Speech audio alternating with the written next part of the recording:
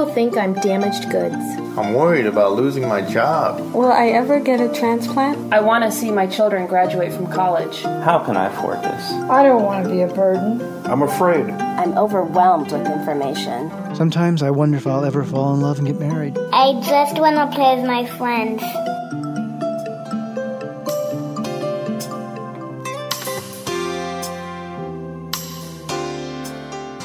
You're listening to Kidney Talk, streaming health, happiness, and hope to the renal community. With your hosts, Lori Hartwell and Stephen Furst. Well, welcome to another issue of Kidney Talk. We have a very special guest, David Rosenblum, who wrote a book called Becoming Me. And he has a very interesting story about how having kidney disease helped him come to terms with what he wanted in life. So welcome to the show, David. Thank you, Lori.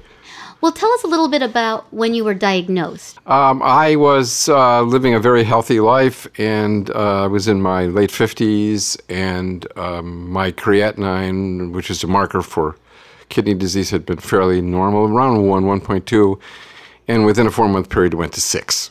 Oh, wow. What was the cause? It turned out it was high blood pressure, and it also turned out that I was only living on one kidney. Oh, you only had one kidney? I had 2 kidneys. One was essentially not working. It was vestigial. Oh, okay. So I probably had a history of kidney disease in my family. We didn't know it. Now, did you know you had high blood pressure? No. Every time I'd gone to the doctor previously, my perfect blood pressure. Oh, that's crazy. So usually when patients go to the doctor, their blood pressure is higher, but in your case, no, and you were able to make it lower. I never had white coat syndrome either. Oh, okay. So, well, that's interesting.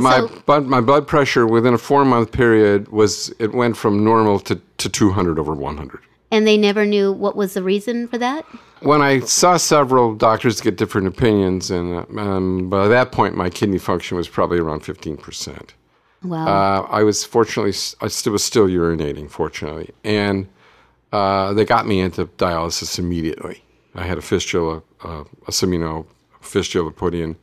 And I was diagnosed, and then 2 weeks later I was in surgery for the fistula, and they put a catheter in my chest, and I was in dialysis. You were in dialysis. So this is a very sudden kidney dialysis start. It was literally falling off a cliff, and I was in total shock. If my wife hadn't been there taking notes, I don't know what we would have done. It was being hit by a Mack truck. And this was in June, and I honestly thought I wouldn't make it to the end of the year.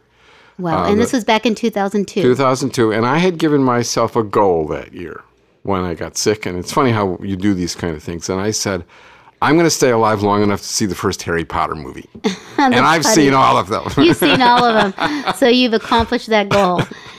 Well, one of the things you had a near-death experience. I mean, we all had many as patients, but can you tell us a little bit about that? I was on dialysis for over 6 years, and the last 3 I had done my own at home, hemodialysis at home, and it was very successful. I was doing short-term daily dialysis, and very, very happy with it. And transplant almost became an afterthought, and I got the call like everybody does when you don't expect it. Mm-hmm. And I was in good health. The kidney was a good match, 4 out of 6 antigens, and the transplant went very, very well.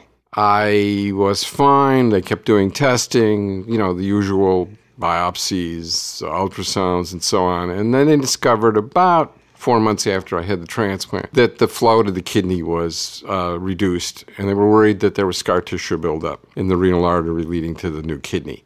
So they wanted to put some stents, similarly to what they do, angioplasty, what they do with heart patients. Yeah, they put a little, it's like a little straw so the flow doesn't get... It's a spring, actually. It's a little metal cage that they expand. And it forces it forces the scar tissue. They do it with heart patients, I guess, who have plaque buildup. Right. Okay, and the procedure went well, but the patient almost died. He almost bled to death, and that was in recovery. They hadn't sealed the entry wound. They go through your groin area with a catheter. Mm-hmm. The procedure actually to do the stents takes about 45 minutes to an hour. Mm-hmm. And you're lightly sedated most of the time. So it's not really major surgery, but anytime you're opening up an artery, it's dangerous. And the net result was that I came very close to dying, going into shock. It was sort of like because you were bleeding. Well, it's like a knife wound. I was bleeding internally. Okay. And it wasn't obvious until I notified the nurses that I couldn't feel any feeling in my feet anymore, and I was starting to shake and go into cold sweats, and my blood pressure dropped to a very low level.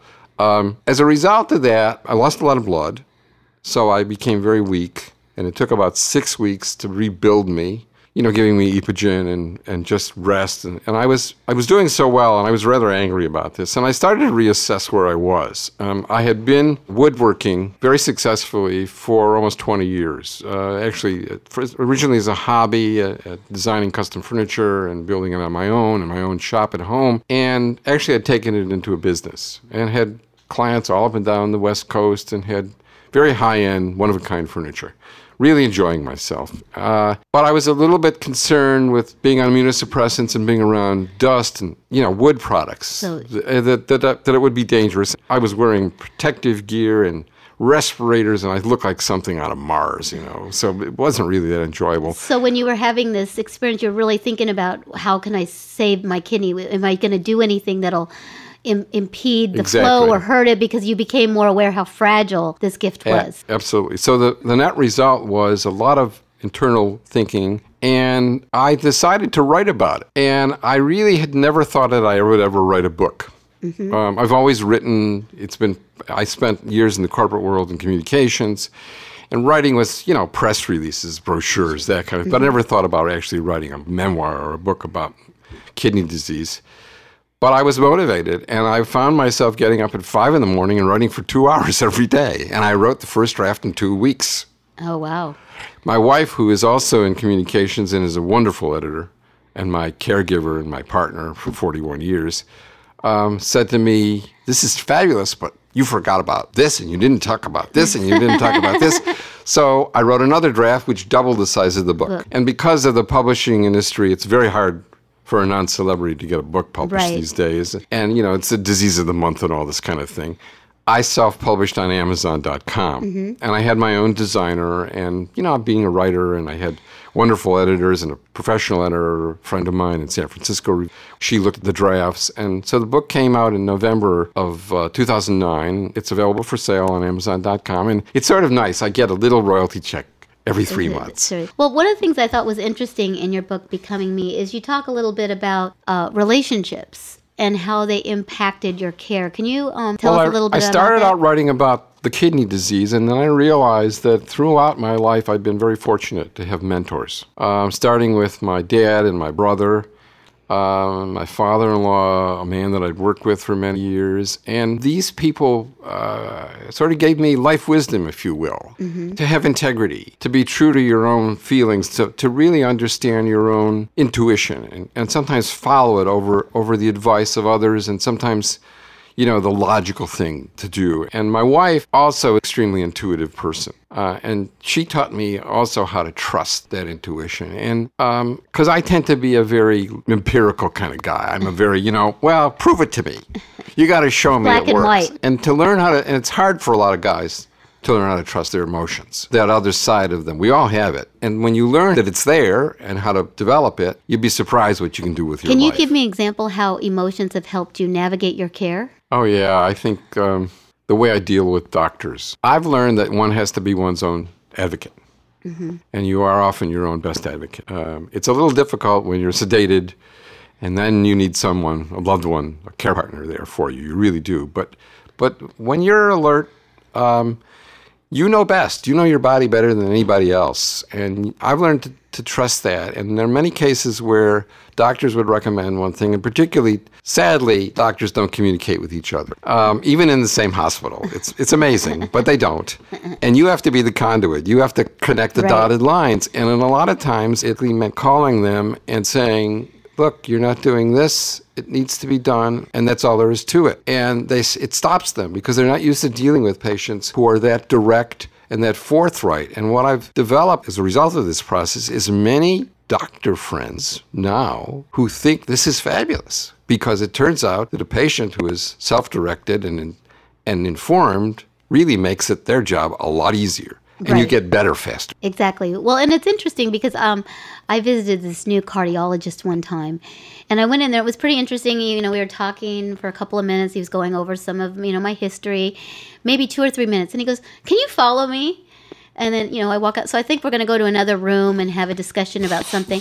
He takes me to the appointment desk to make an appointment. And I thought, well, maybe he's busy, and I'm like, okay, I'll give him another chance. So I went to see him again because I had a follow-up being approved for transplant. And the same thing happened. He goes, can you follow me? And, the discussion wasn't quite finished, in my opinion. But he took me right over to the appointment desk and said, can you make an appointment in X number of months? And, my gut is like, he's just trying to get rid of me. And so I ended up finding another cardiologist, but it took me 2 visits to figure that out because he wasn't there to listen to me.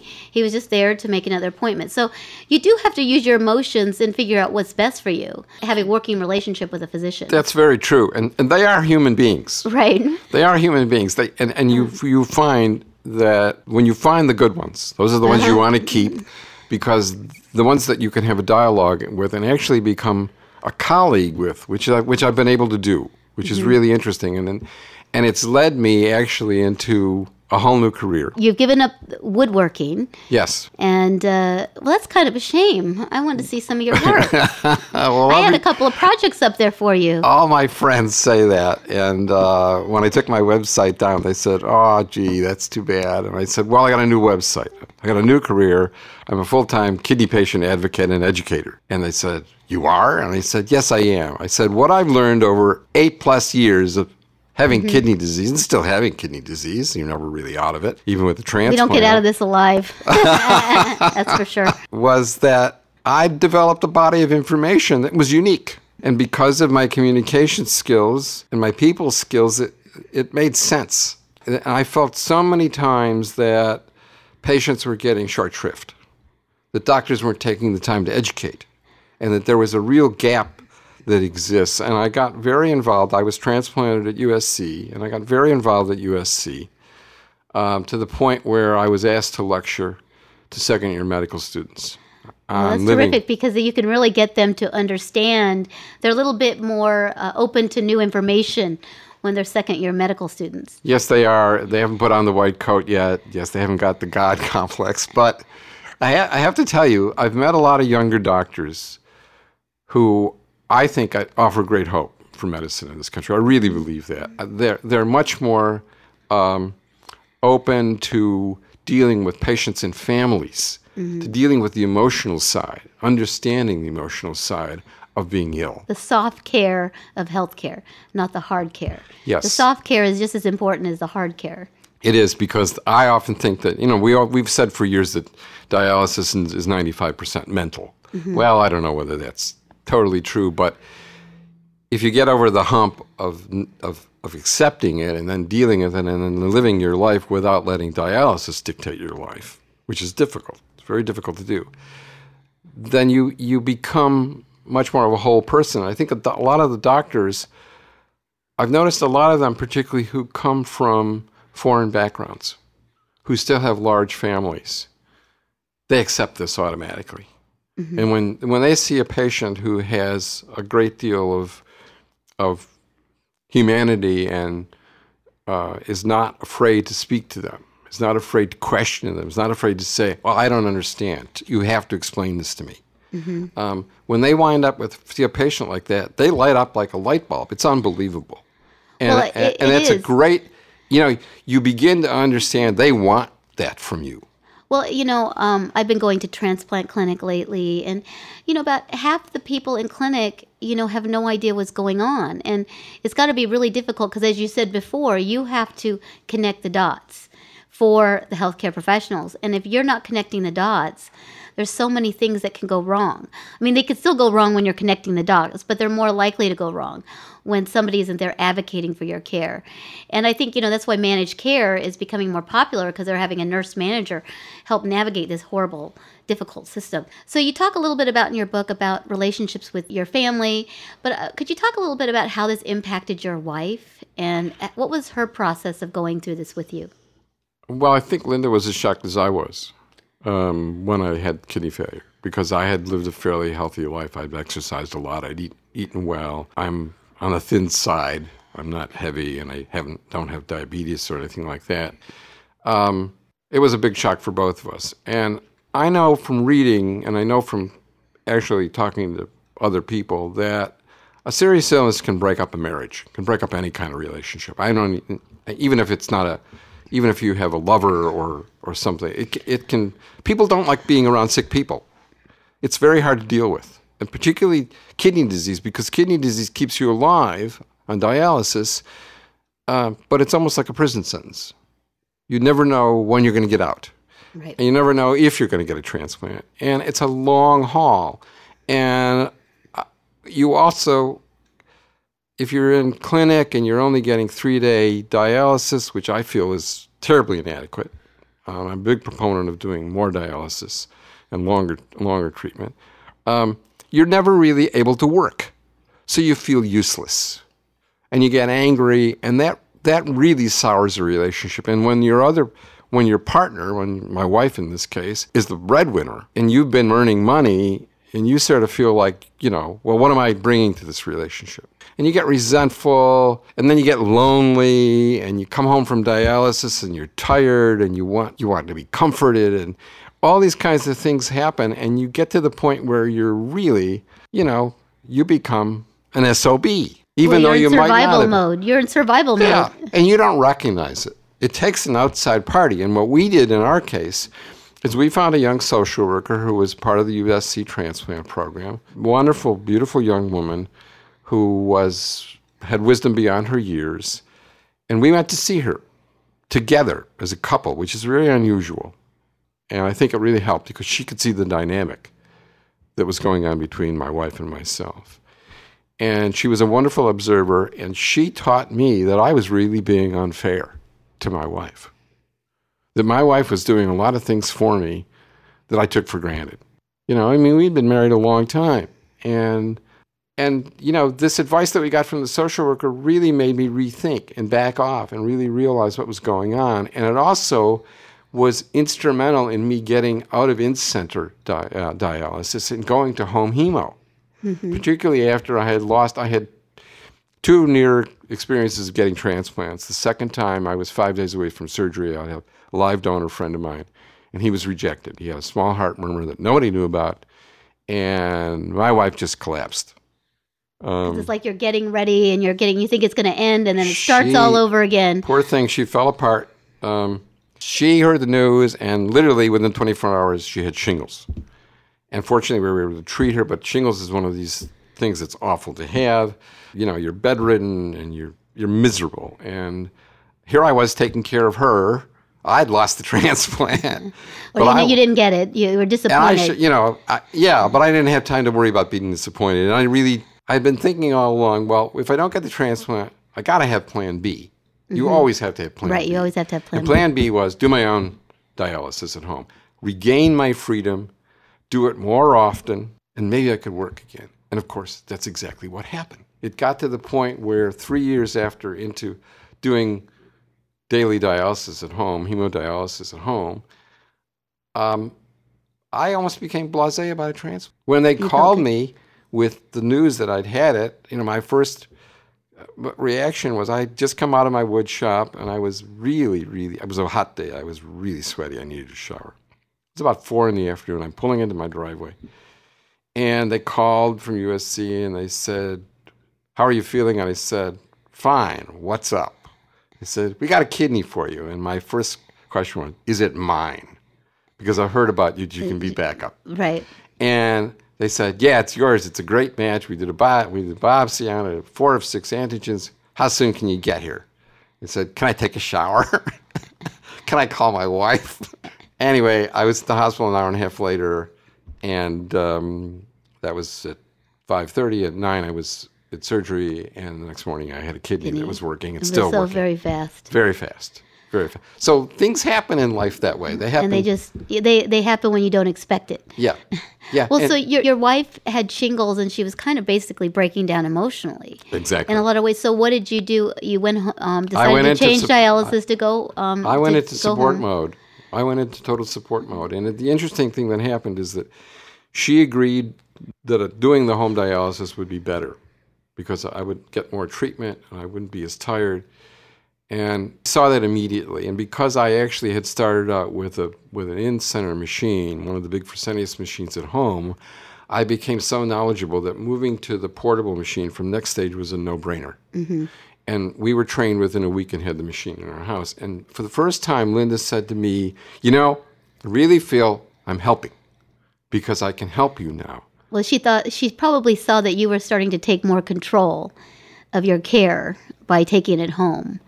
And so well, I had my independence back again because I could start working again. I was doing most of the cooking, most of the shopping. Control of your life. Yeah, the disease wasn't controlling my life anymore, and it's so critical.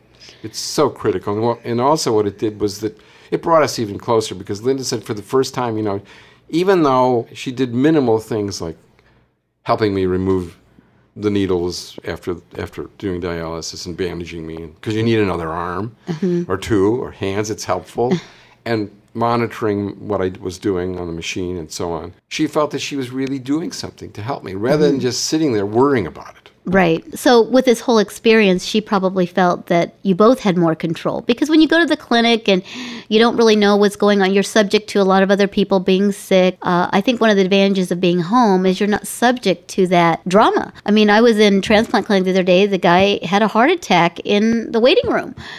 You know, they had to take him over to emergency and, you know, short of breath. So that impacts you because you're like, oh, that could be me. That's it's immediately what I think. Oh, wow, that could be me. And is that going to happen to me someday? I think the importance of being at home as much as possible is you control your surroundings.